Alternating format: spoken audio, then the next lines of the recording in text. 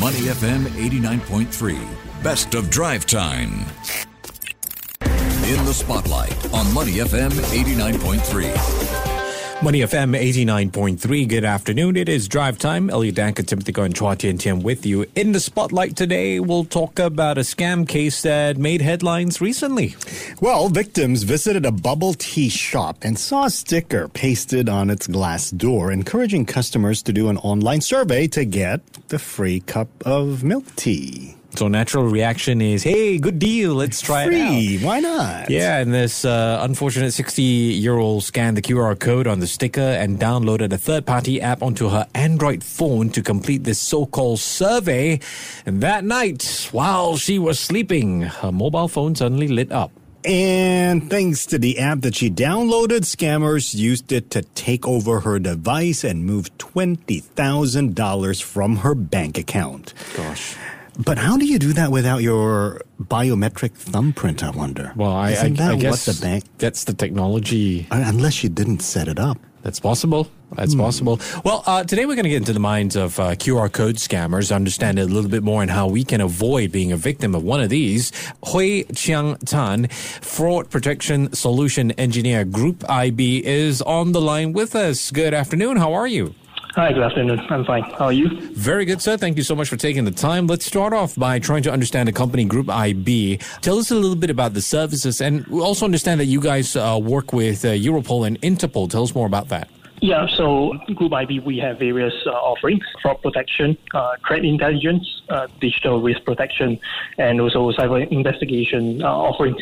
So the partnership that you are talking about, the Alliance of Public-Private Cybercrime Stakeholders, APAC, it's a dedicated public and private industry platform with SPF in detecting and preventing cybercrime. So in the last 2 years, through Group IB's intelligence, digital risk protection, and also our cyber investigation offerings, we produced and disseminated dozens of threat reports on scam operations, compromised payment records, and phishing campaigns through this alliance. And this partnership will be effective in preventing and minimizing the damage to the general public and organizations from small-time scammers and also sophisticated threat actors.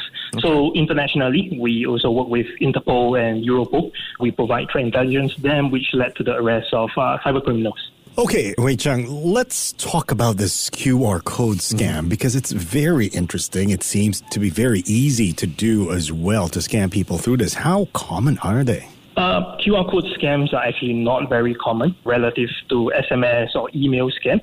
Reason being, it takes a lot more effort to print out leaflets and stick them around places.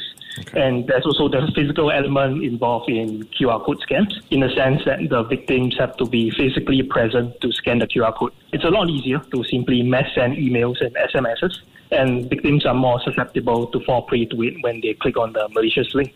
However, just because QR code scams is less common, it doesn't mean that it's less dangerous, as we have seen from the recent incident. So we don't have the exact statistics on QR code scams, but from March to April this year, 113 victims have fallen prey to mobile malware, and the total amount of money lost has been close to 450,000 Sing dollars, and that's just in 1 month. And this statistics show that the danger is very real in Singapore. I have seen these, and talking in particular to the scam, to the victim that we mentioned earlier, the 60-year-old woman who scanned the QR code. I have seen elderly people or middle-aged people on the train scanning QR codes of posters and things. I think they win prizes or points or whatever. But how do you make them aware that not everything that you can scan is safe to scan?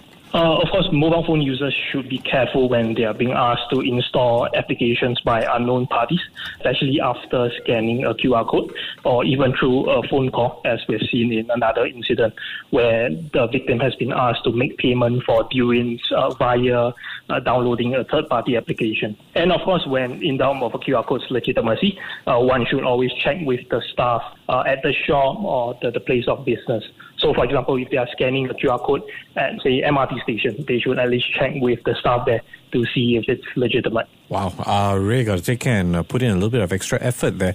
But, as far as crimes are concerned, I know you guys help in the global investigation scene. Could you walk us through the profile of a QR code scammer? What are they thinking when they come up with this? Is it because they think regular people can't read QR code as a language, so it's easier to bluff them or scam them? That's one of the possibilities, but you also have to think about how QR codes are basically just a graphical representation of text, and when you scan them, they basically bring you to a website, right? But if the user is more aware after scanning the QR code, they will usually analyze whether or not if the URL is legitimate. For example, if you are accessing a banking website, you know what is the URL of the bank's website that you're trying to access. And after scanning the URL and you note that the URL of the bank does not match the one that you know, that's how you can tell that it's kind of suspicious.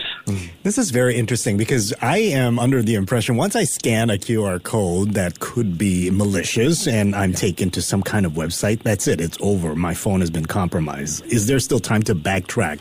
If you notice that the website you're being led into is not legitimate, if I close that, am I going to be safe, or are they? Yeah. Into my phone So the system? scanning of the QR code itself is not malicious. It just brings you to the website. It's the actions that comes after the scanning of the QR code that is malicious. So these malicious websites behind the QR code, they created to trick the victims into downloading mobile phone virus. Specifically targeting banking applications or what we call banking trojans. So these websites might also get the victims to input personal information such as their name, email address, or banking credentials that can be used in scams or identity theft. So that's where the real damage comes from and not the scanning itself. So these websites will often contain some bait to entice the user to follow the instructions on the website. So for example, with a promise of giving away free bubble tea. I would imagine, Hui Chang, some kind of prompt would come up like how do you allow this app to access your pictures, and then you have different choices, deny, allow, and only this one time. Were things like that popping up? I mean, how could this third-party app access your banking app? Your banking app needs extra codes to go in, so who's at fault here? Okay, so once the malware is downloaded and installed on the victim's phone, it gives the cyber criminal control of the user's phone. Right. So the malware has various capabilities to steal the banking credentials of the victim. One common technique that we've seen is called the overlay, which is to pop up a fake login page on the victim's phone to fool them into entering their credentials.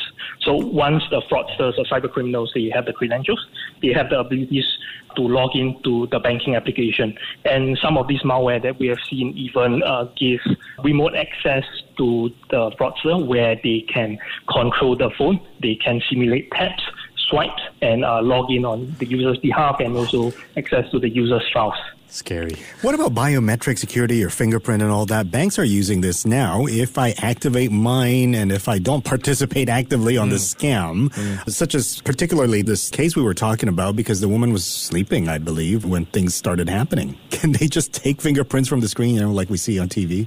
No, they can't. Okay, so in a sense, biometric is safer that way. But even with fingerprint or Face ID, these banking applications would still allow a user to log in via username and password, right? Yes. Hui Chiang, point of speculation, and really it's about how this person can potentially recover the money lost in this QR code scam.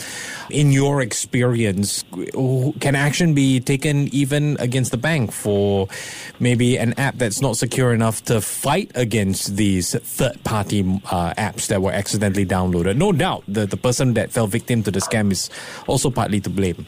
Yes, so this is a matter of banking regulation, which I think I'm not... Point of speculation, to clarify. I mean, in your experience, have you seen people try to go down that route? No, typically the authorities would take over and they will handle the case there. Yeah. Very interesting. So what are the ways that, let's pay particular attention to middle-aged people because they seem to be the more vulnerable to these kinds of scams, being very familiar with the way they use their smartphones. So how else can they protect themselves? I think, firstly, they shouldn't install any third-party applications, especially if they are asked through a phone call or dubious website that they are not familiar. And secondly, they should not reveal their banking credentials to anyone through the phone because I believe all the banks already say this many times, but they will never ask you for your username or password via a phone call or for verification purposes. And thirdly, it's also a good habit to have some form of antivirus on the phone. All right. We have been speaking with Hui Chiang Tan, Fraud Protection Solution Engineer at Group IB. Hui Chiang, thank you so much for taking the time today. Take care and have a great weekend ahead. You too. Thank you. To listen to more great interviews, download our podcasts at moneyfm893.sg or download our audio app. That's AWEDIO. Available on Google Play or the App Store.